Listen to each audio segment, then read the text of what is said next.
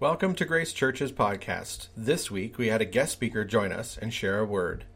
The following episode was recorded live during Sunday's service.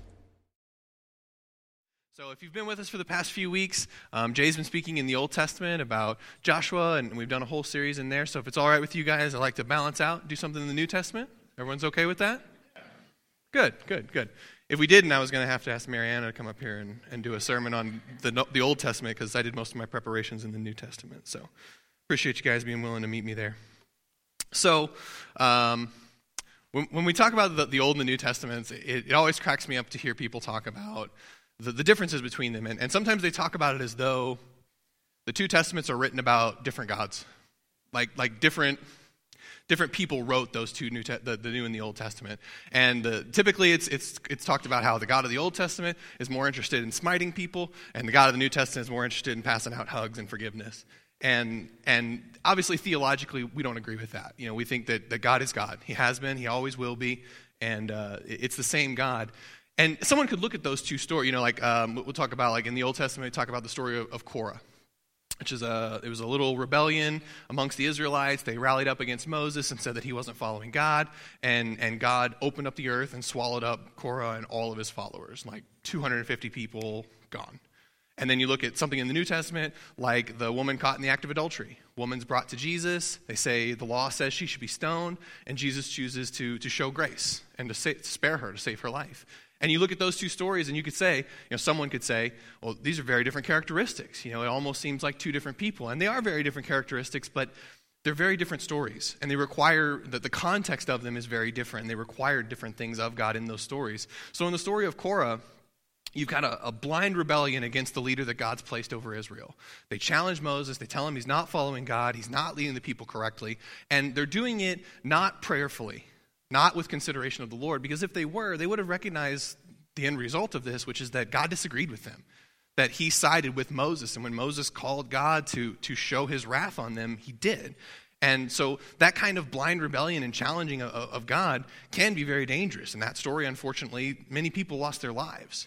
In the story of the woman caught in the act of adultery, the Pharisees and the Sadducees had turned the law and the rules into such a cult, into such a weird how to better themselves and how to keep everyone else down. It was this weird hierarchy thing. And Jesus took the opportunity to show them that the people that the law is applied to are just as important as the rules themselves. Certainly we have to have rules and we have to have laws, but the people is what God's interested in. Those laws were created to draw people closer to God, not separate them into classes and hierarchies and groups so that one person can look better than another. So the two situations required very different things of God. And I think it's no different than the roles that a parent plays with a child. I've got a 2-year-old. I'll just as quickly scoop him up and swat him when he breaks the rules at our house as I will scoop him up and kiss scrapes when he falls on the ground. The two situations require different things from me. Just because I'm the disciplinary doesn't mean that I don't love him. And just because I baby him doesn't mean that he can't do any wrong in my sight. Those situations require different things from me. And I think God the Father in situations has to play those roles. He has to be the disciplinary sometimes, even if he doesn't necessarily want to be. He gets to play the role of mercy and forgiveness from time to time. And that's the differences in those roles, in my opinion. So a lot of times when people talk about the New Testament and Jesus, you get this like hippie genre of Jesus, right? Long hair, barefoot, he's just going around forgiving people, healing people, passing out love. And that's true. He is. He's certainly doing all of those things. But to the people who feel like that's all Jesus is, I say to them, reread your Gospels and pay attention when the Pharisees and the Sadducees are around, because Jesus is straight up brutal sometimes with those people. And I think that the God of the Old Testament is just as loving as the God of the New Testament can be intense. And so we're going to look at Jesus and some of the intensity in the New Testament that he shows, and some of the counterculturalism that he has with some of the other leaders and teachers of his era. Jesus really was kind of the original rebel with a cause. And I love that. I love that about Jesus. I love seeing him throw down in some of those situations. There's nothing that pricks the ear like a rocker like me than the word rebellion, that sticking it to the man, breaking the mold, fighting the system, 12-inch mohawks and leather jackets with studs on it. I'm all about that. I won't conform to this system, this establishment. I love that. And Jesus gets to play that role sometimes in the New Testament, and I really enjoy those stories. So we're going to look at some of those. So people who like those genres, you got punk, rock, metal, they love that not fitting into your system. I won't conform to your system. I won't fit into the establishment. They want to stand out, right? They want to be different from the crowd. They do outrageous colors with the hair. The fashion's crazy. And they want to stand out from the crowd, certainly. But they always have a group that dresses the same, which I think is really funny. I think, everybody wants to be an individual, certainly. Everybody wants to be unique and special. But at the same time, we have to have a group with which we fit in. All the goths paint their fingernails black. They're not picking different colors so they can all be unique. All the hipsters have similar styles in fashion. They want to stand out from the mass, but at the same time, they don't want to stand completely alone. And that's the same for us. Within the church, whether it's with a fusion group or with a ministry that you're in, we want a place to belong. We want a place where we can meet people, we can get to know them, they can know us, we can build rapport. We want to know there's people we can always sit next to, always talk to when we're having a hard time. But at the same time, there are times that we're called to stand out. We're called to stick out. Jesus certainly did. He brought some crazy change into the Old Testament concept of Judaism, and it caused him not to fit in a lot.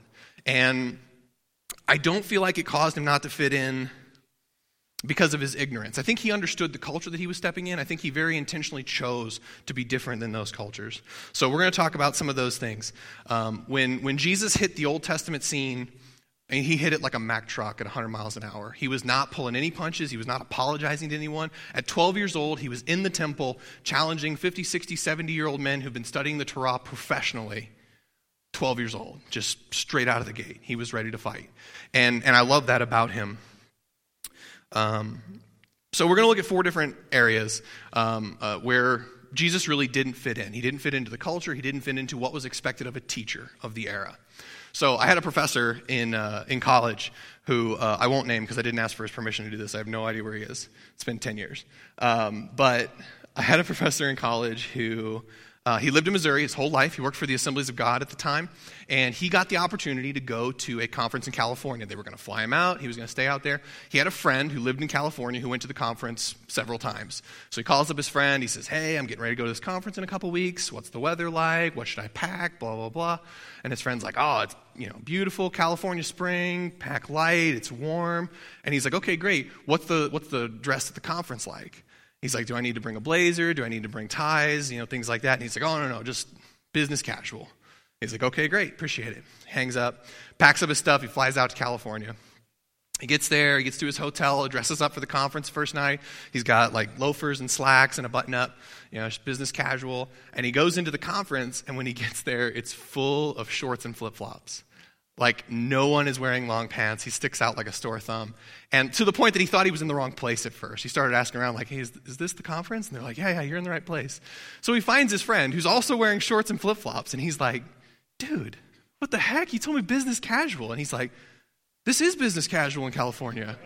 And, obviously their perceptions of it were very different. So my professor was stepping in ignorance. He was sticking out of ignorance because he didn't realize his business casual and his friend's business casual were very different. But in Jesus' case, he's stepping out very intentionally. He understands the culture that he's in. He knows what he's stepping into, but he chooses to do things very different than some of the religious leaders of the era because he wants to bring about that change. He wants to be that change pioneer. And a lot of times that gets him some hate, and that's going to happen. When you try to usher in change, you're always going to find resistance for it because, again, we like to fit in. We like to belong. We like to leave things as they are, and sometimes that's going to cause some strife. So the first one that I want to read from is in Luke chapter 7. We're going to read from 44 to 47. So this is a story where Jesus is having dinner at a Pharisee's house, and a woman comes in, and it's the woman who washes his feet. So essentially, if you've never seen like the way they sat around tables then, so they would sit on the floor, they would lean on their left hand, and they'd have their feet kind of like tucked up behind them, so their feet would be directly behind them. And so this woman just came up behind him as he's at the table, reclined, and she starts washing his feet. It would be directly behind him. And so we'll pick it up in verse 44. So, I'm sorry. So And essentially what had happened was Simon, the person who invited him to his house to eat, had made either a comment to someone or had the thought of, if he was a real prophet, he would know who this woman is and he would not let her touch him. And he says to Simon in verse 44, then turning towards the woman, he said to Simon, do you see this woman? I entered your house and you gave me no water for my feet, but she has wet my feet with her tears and wiped them with her hair. You gave me no kiss, but from the time I came in, she has not ceased to kiss my feet. You did not anoint my head with oil, but she has anointed my feet with ointment. Therefore I tell you, her sins, which are many, are forgiven, for she loved much. But he who is forgiven little loves little. So right away, culturally, we see some issues. In the era, like I said, there was this social hierarchy where you didn't associate with people below your hierarchy. Otherwise, they would drag you down to it. You wouldn't associate with people of questionable moral integrity because that would bear the risk of bringing you down on the social chain. And Jesus vehemently chooses not to do that. He's constantly hanging out with people that the Pharisees and the Sadducees would not view as good company for a rabbi, for a teacher. And so we see that straight away. But then he uses this woman as an example. And so some of the verses say a woman of the city, a woman known to the city. You know, our best guess is she's probably a known prostitute in the area. Obviously, the Pharisee who invited Jesus over was aware of her. He recognized her. But Jesus uses this woman, this potentially this prostitute, this sinner, to show an example to Simon. He says, you know, you didn't wash my feet when I came in, or even give me water to wash my own feet, but she's washed my feet. You didn't anoint my head with oil whenever I came in, but she has anointed my feet with perfume. You didn't greet me with a kiss, which would have been traditional for men of prominence in the culture, but she hasn't stopped kissing my feet. This is the better example. And she uses this woman to do that. And it would have appalled someone like a rabbi, someone like Simon. And so right away we see Jesus shoving away counterculture and digging into what his Father would really want. The line I have in the bulletin is, a sinner does for Jesus what the host has not offered. And you get to see that right away. The second one that we're going to read is in Luke 15, verse 20. And this is the parable of the son, the prodigal son. And so essentially, if you don't know the parable, a son asks his father for his inheritance, says, you're dead to me, all I want's the money, let me have it, let me get out of here. He leaves with all his money, blows it on wine and women, and has lots of money, lots of parties, lots of friends, and when the money and the parties run out, the friends run out too. Finds himself in a really bad place, thinks he's going to starve to death, he decides he's going to try to go home and beg his way back into his dad's house just so he can survive. So in an honor-shame culture, to do something like this to your father, which would be someone of great respect and of great prominence, it would be a unbelievable shame to the family that you had done this. And if it had been known that you had done this to, you know, others in the culture or others in the group, it would have been a huge shame to the father and the family as a whole. They probably would have just shunned the son. They probably would have said, you know, we don't have a son. He's dead to us. And of course, the rabbis would have been privy to that information. But when Jesus tells the story, in verse 20, he says, he, meaning the son, arose and came to his father, but while he was still a long way off, his father saw him. Not only does the father not completely disregard this son, but it shows that he's watching for him. He's actively looking for him and hoping that he will come back, which the rabbis wouldn't have agreed with at all. You know, someone like this would have been shunned because of an honor-shame society. And then he says, while he was still a long way off, his father saw him and felt compassion. And he ran and embraced him and kissed him. So again, a cultural thing that doesn't make a ton of sense to us because the attire has changed, but running was a really big deal in the Old Testament. So they would wear robes down low, down past their ankles or to their ankles, and obviously running, you wouldn't be able to get your gait correct with your robes. So in order to run, you'd have to grab the edges of your robes and pull them up, at least up to the point of your knees, so that you could get a run in. And men of prominence did not do this. They would not run. They would not expose their legs. It would be a somewhat shameful thing. In the case of an emergency, it would be excusable. But outside of an emergency, it would not be done. It would be considered something. It'd be like someone in a three-piece suit sprinting down the road. You know, it's just not something that you would see. It would be weird to them. And the thing I love about this one is, in this group that Jesus is speaking to, you have both the Pharisees and the Sadducees, and you have people of the town who, you know, the Pharisees and Sadducees would have looked down on. They were lesser people. And Jesus uses this story to speak to both of them right away, which I love. So he speaks to the sinners, the lesser people, in talking about the son. this son still has value. The father sees value in this son, even though he shamed the family. And he's saying to them, you have value too. I don't want to disregard these people like the Pharisees and the Sadducees would, because Jesus saw the value in everyone. But in addition, he talks to the Pharisees and he says, you would have had this knee-jerk reaction to this story, but look what my father would rather. When one of these turns back to God and comes back, God isn't ashamed of them for what they've done. He's just thrilled that they're there. And so he gets to speak to both groups very strongly. So the line I have in the thing is, a father values his son even after he shamed the family. So let's do an example. Let's talk about Mosaic law and some of the rules that the Pharisees like to play with. So they took the Torah, which is the first 5 books of the Bible, and they broke it down bit by bit, and they pulled out every single command from it. Who wants to guess how many? If you know, don't cheat. If you know, just hold out. How many? How many do you think? 5 books of the Bible. How many guess? How many do you think? Commands. It's interactive, I'm not kidding. Little low. Little high. 613. 613. There's a list if you want to Google it. It's not riveting.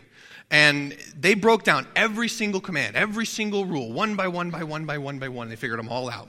And these people prided themselves in following all of these rules, every one of them. For the common man, it probably wasn't even possible, because certain things wouldn't even be possible if you were of a certain financial means and things like that. But the Pharisees and the Sadducees, they loved to attain every single one of these rules. These guys were like legal nerds. And so what these legal nerds did was they took this 613 pieces and they broke them out even further and made specific examples of little things, and they expanded it out further. So let's take one, for example. We'll take working on the Sabbath. Everyone knows that one. No work on the Sabbath. Relax on the Sabbath. Don't go to work. Don't do your chores, things like that. You should have a day of rest, just like God rested on the 7th day. So the Pharisees identified 39 activities that would be considered work. There are things like plowing, lighting a fire, baking, weaving or sewing or making garment. And so all of these things weren't allowed, these 39 activities. But then the legal nerds with the X-Acto knives bring it down even further. And they say that, well, these aren't really activities so much as categories of activity. So for instance, we'll take plowing as an example. You're not allowed to plow a field. Definition of plowing a field: bettering the land for the purpose of agriculture. You say, okay, that makes sense. Not just plowing, but also watering, planting, harvesting, things like that. Sure, I get that. That makes sense. So an example of a violation of this would be if one were to have a chair on loose soil and were to drag it, it might create in the soil grooves. If one were to drop something into the dirt, it might make a small hole or a puncture in the ground. If water or wind, in theory, brought a seed to the rose or the puncture, what you had done to the earth might protect it from the elements and help it to grow, in which case you would have bettered the soil and you would have sinned on the Sabbath. I can hear your eyes rolling. We'll do another example. Lighting a fire. So lighting a fire, definition for cooking or for the purpose of lighting an area. Makes sense. Have your fires ahead of time. They did a lot of preparations going into Sabbath, so they didn't have to do certain things. They made their food. They had all their stuff laid out ahead of time. So in some modern conservative circles, lighting a fire for the purpose of light might be as simple as flipping a light switch. Work, sin. Watch me up here just sinning. It's ridiculous. It's outrageous. And this is what happened with the ideas that God gave the Jews. He gave them these rules, remember, to try to better them, to try to bring them closer to God and closer to one another. And what these elitist people did was they used them to subdue the people, to put themselves higher up on pedestals and to make lives harder for the people around them. And this is why Jesus had to bring change to this culture. This is why when he stepped into the role as teacher, he had to do things differently, because he had to show them that while maybe they started out with good intentions, I won't say they didn't. I won't say they started out with the plan of doing this, but certainly this is where it ended up. And it ended up about shaming people, about putting yourself on a higher pedestal than the people around you, and it was not at all what it was intended for. So let's do some more examples. We've got Mark chapter 3, verses 1 through 6.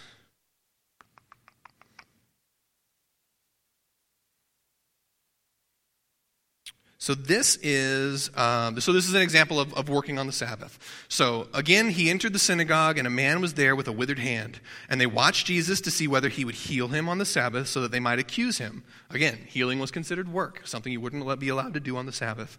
And he said to the man with the withered hand, "Come here." And he said to them, "Is it lawful on the Sabbath to do good or to do harm, to save life or to kill?" Not a trick question. Not a difficult question. But they were silent, and he looked around at them with anger, grieved at the hardness of their hearts, and said to the man, "Stretch out your hand." He stretched it out, and his hand was restored. The Pharisees went out and immediately held counsel with the Herodians against him on how they could destroy him. They were so mad that he had healed somebody that they left that healing and said, "We got to kill this guy. He's helping people out on Sunday." I mean, how absurd is that? Right? I mean, again, this is the culture these people had been born into. This is what they knew. And it's so unfortunate that that's where it had come. But I like the Matthew version too. I liked the way the Mark version was written out a little bit better. But one of the lines that's in the Matthew version, it says, "If any of you has a sheep and it falls into a pit on the Sabbath, will you not take hold of it and lift it out? How much more valuable is a person than a sheep? Therefore, it is lawful to do good on the Sabbath." In a livestock society, if you're a farmer, if it's Sunday morning and you've got a cow stuck in a rut or something, you got to go get it out. It's just the way it is. It's not ideal, but it's got to happen. It's your livestock. It's your livelihood. And they would be willing to do that. They'd be willing to excuse that. But to heal on the Sabbath, heaven forbid, we got to kill this guy because he's healing people on the Sabbath. And how unfortunate that is. They saw so little value in the people around them that they weren't willing to do something like heal someone on the Sabbath. Last example we'll have, Matthew 21, 28 through 32. This is one of my favorite ones, and I think it encompasses the feeling of this sermon the best of any of them. So essentially he's talking to a group of Pharisees and Sadducees, and they're talking about John the Baptist. So John the Baptist was a wild card. He was out there, man. Like, he was this wild man out in the wilderness. He's got camel hair clothes. He's got this big belt. He's eating locusts and honey and just like yelling at people in the wilderness. Like, he's out there. And I get that, right? As the religious leaders of the day were like, we like some of the stuff he's saying, but I'm not exactly sure we want to endorse this guy just yet. Like, you don't know. He might just tip over and go into the crazy realm. And so they were a little unsure about John the Baptist. And I get that. I'm totally good with that. But this is what he says in this verse, starting in verse 28. "What do you think? A man had 2 sons, and he went to the first and said, 'Son, go and work in the vineyard today.' And he answered, 'I will not.' But afterward, the son changed his mind and went. The father then went to his other son and said the same. He got the answer, 'I go, sir,' but did not go. Which of the 2 did the will of his father?" Pharisees and Sadducees say, "Well, the first." And Jesus says, "Yes." Jesus says to them, "But truly I say to you, tax collectors and prostitutes are going into the kingdom of heaven before you. For John came to you in the way of righteousness, and you did not believe him. But the tax collectors and prostitutes believed. And even when you saw it for yourselves, you did not afterward change your minds and believe him." Tax collectors and prostitutes. This was human garbage. These were nobodies to the Pharisees. They wouldn't look at these people, much less help them. Jesus says they're in line ahead of you, going into heaven, and they've got better seats. Because these people had forgotten that the laws were for the people. They weren't for making themselves look better. They were about taking care of us and us getting closer to God through them. In the eyes of God, the tax collectors and the prostitutes are better off than you. And it's understandable in some of these, when you see some of this from their cultural perspective, why the Sadducees and the Pharisees hated Jesus so much and why they were so opposed to what he was doing. This is not a hippie Jesus. This is not a person who's interested in shying away. This guy's dropping microphones all over the Middle East. And I love that. I love that he's willing to go toe-to-toe with these religious leaders. And he's not silent about his convictions. He's willing to step out and say, this is what we should be doing. This is the truth. This is the reality of it. And I believe that's who he's called us to be. He wants us to be people that don't necessarily fit in. He didn't fit in, and he knew he wouldn't. He stepped into a culture that he knew wasn't working properly, and he tried to bring about change. He knew there would be times that he would not fit in. Now, there were times that he was a rock star. He'd show up at a town during the week, and he would heal a bunch of people, and he would preach a bunch of messages, and everyone would love it, and it was awesome. And then there were other times when the Pharisees and the Sadducees got around and they started nitpicking little things here and there that he was doing and saying. And that's when he really started getting himself in trouble and he really started challenging these people. In John 15, 18, and 19, Jesus essentially sums it up and he lays it out for us in black and white. Starting in verse 18, if the world hates you, know that it hated me before it hated you. If you were of the world would love you as its own. But because you are not of the world, but I chose you out of the world, therefore the world hates you. He told us straight up, you're not going to fit in sometimes. He said, you will sometimes. You'll have friends. You'll be happy at times. But there'll be other times when the world's ways will not be your ways. And you simply won't be able to participate with them if you're going to follow your beliefs and convictions. And that's what Jesus did when those situations come up. When it came time to heal the man with the withered hand in the temple, Jesus said, I refuse to conform to the world that you live in. I'm healing this man because I say it's lawful to do good on the Sabbath. So, and I think the reason this is, we have to recognize ourselves as more than just human, right? There's more to our lives than just earth. We as Christians view our lives as greatly extended beyond our short stay at earth, right? We have a heavenly inheritance that we're going to step into at some point, and that's going to be the majority of our lives. We're temporary here. And when you look at it like that, you see that not necessarily clicking here is okay. You don't have to necessarily fit here. Jesus tells us we're not going to fit here. There's going to be times that the world hates you because I've called you out of the world. You're not a part of them. Did you have a friend in high school that just didn't quite find their stride?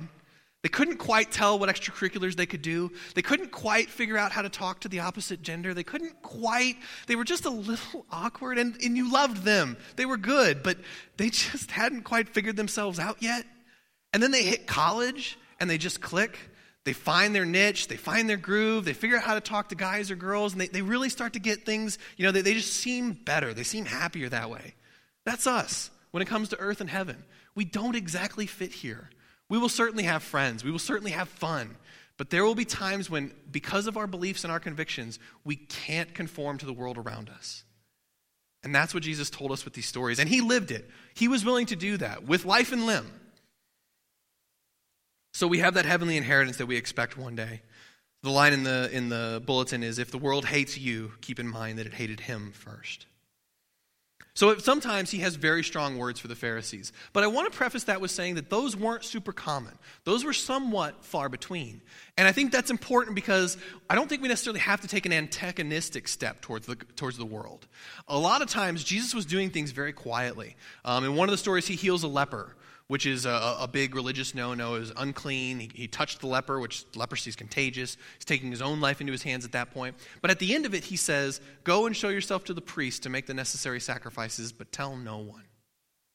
And another time he heals, he brings a girl back to life. There's mourners, there's all kinds of people around the house, family members. And when Jesus gets there, he sends all of them out. And he only takes the parents, Peter, James, and John, 5 people. There's nothing that the rabbis and the Pharisees liked more than to do everything on a stage.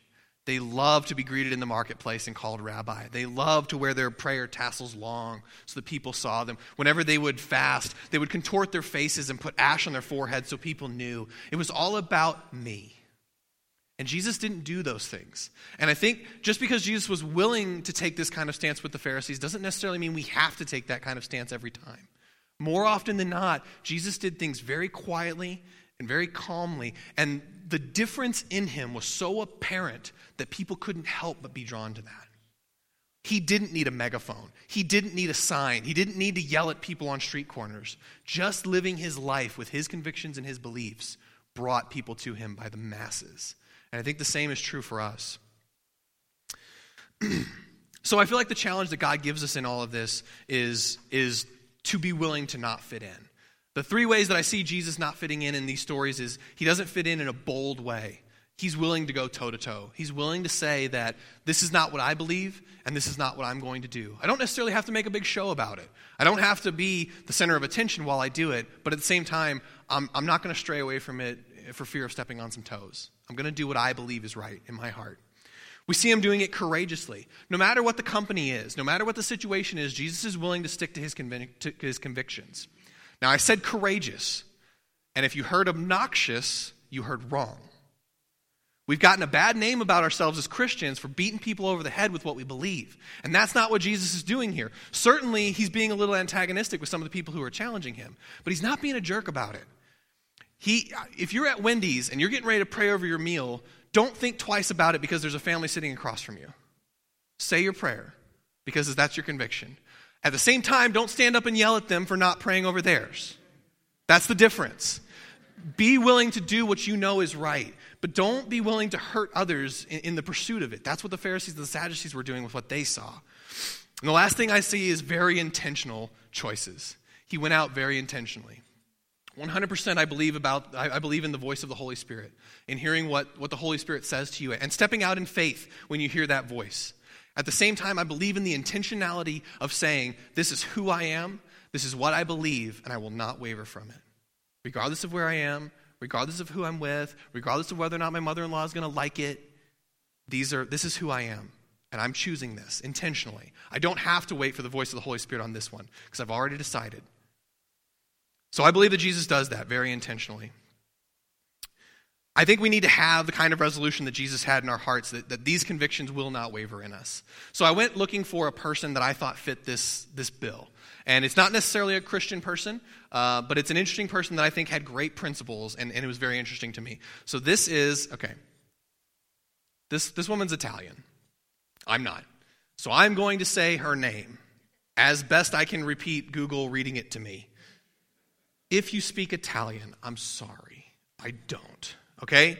Her name is Licia Ronzulli. It's probably wrong.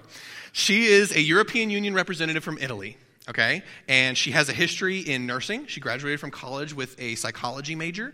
And her role in the EU has been a lot about fighting for human rights, fighting for the equality of women, and stopping the spreading of major disease in the world. Those are some of the big pieces that she's really, really interested in. This is her daughter, Vittoria. Vittoria is 44 days old in this picture. Licia realized that her job was too important to abandon it. Both of them. This is her sitting in an EU meeting getting ready to cast her vote for a vote that was coming up that she knew her vote was integral in getting it to pass. Her role as a representative for Italy and through the EU was too important to abandon. But her role as mom to Vittoria was too important to abandon too. And just because she was presented with a situation that hadn't happened before, she wasn't willing to step away from either of those roles. She was willing to do something that hadn't been done because that's what the situation required. That was her conviction. She had to be there for Italy. She had to be there for Italy. She had to be there for Vittoria. So she chose to do both. And I love seeing examples like this in the world, that just because it doesn't seem like it's been done before, just because it doesn't seem to fit in the world around you, doesn't mean it can't be done. And doesn't mean it can't be inspiring. Jesus told us in this story in John, you will not fit in. There will be times that the world will hate you, period. There will be times that you have fun. There'll be times that you're happy, that you feel like you fit in and you have your group, but there will be times that will challenge you, that will state in opposition to your convictions and your beliefs, and you will have to choose at that moment whether or not you're serious about them. The example that Jesus set for us was that he was very serious about them. Boldly, courageously, and intentionally, he chose those convictions. Regardless of the company, regardless of the situation, regardless of who it upset in fancy clothes and nice chairs, he chose to say it anyway. And I love that about Jesus. Let's pray together. Lord, I come to you in prayer right now. And I just thank you for the men and women in this room, God. I thank you for who you are in our lives. I thank you for the family that this church has. And I just ask that you would make this challenge very real to us, God. That we could try to live a similar example to what Jesus lived. That we would step out in faith. That we would be willing to believe in our convictions. We would be willing to say that no matter what happens, this is who I am and this is what I'm going to do. Even if it means hurting some feelings sometimes. I pray that the relationship I have with that person will gloss over that. I thank you for this example in Christ's life. I thank you that your son was willing to do what you've asked us to do. He did it first. He did it boldly, he did it courageously, and he did it intentionally. And I pray that we can do the same, God. That we walk out of this building, we see those opportunities to stand in opposition of the world. You told us we're not of the world, so we can't possibly fit into it. There will be times that the world hates us. And we accept that, God. We thank you for that. We just ask that you would give us that courage, that boldness, God, that when those opportunities arise, we can stick to our guns. We can be like Christ, and we can choose to live intentionally. I thank you for everyone in this room, God, and I ask that you just bless them as they go out this week, Lord. I pray that we would find these opportunities in our own lives and that we can be bold in them. In Jesus' name, amen. Thank you for joining us. We hope that this episode made a difference in your life. If you would like more information on giving your life to Jesus, visit us on the web at grace417.com.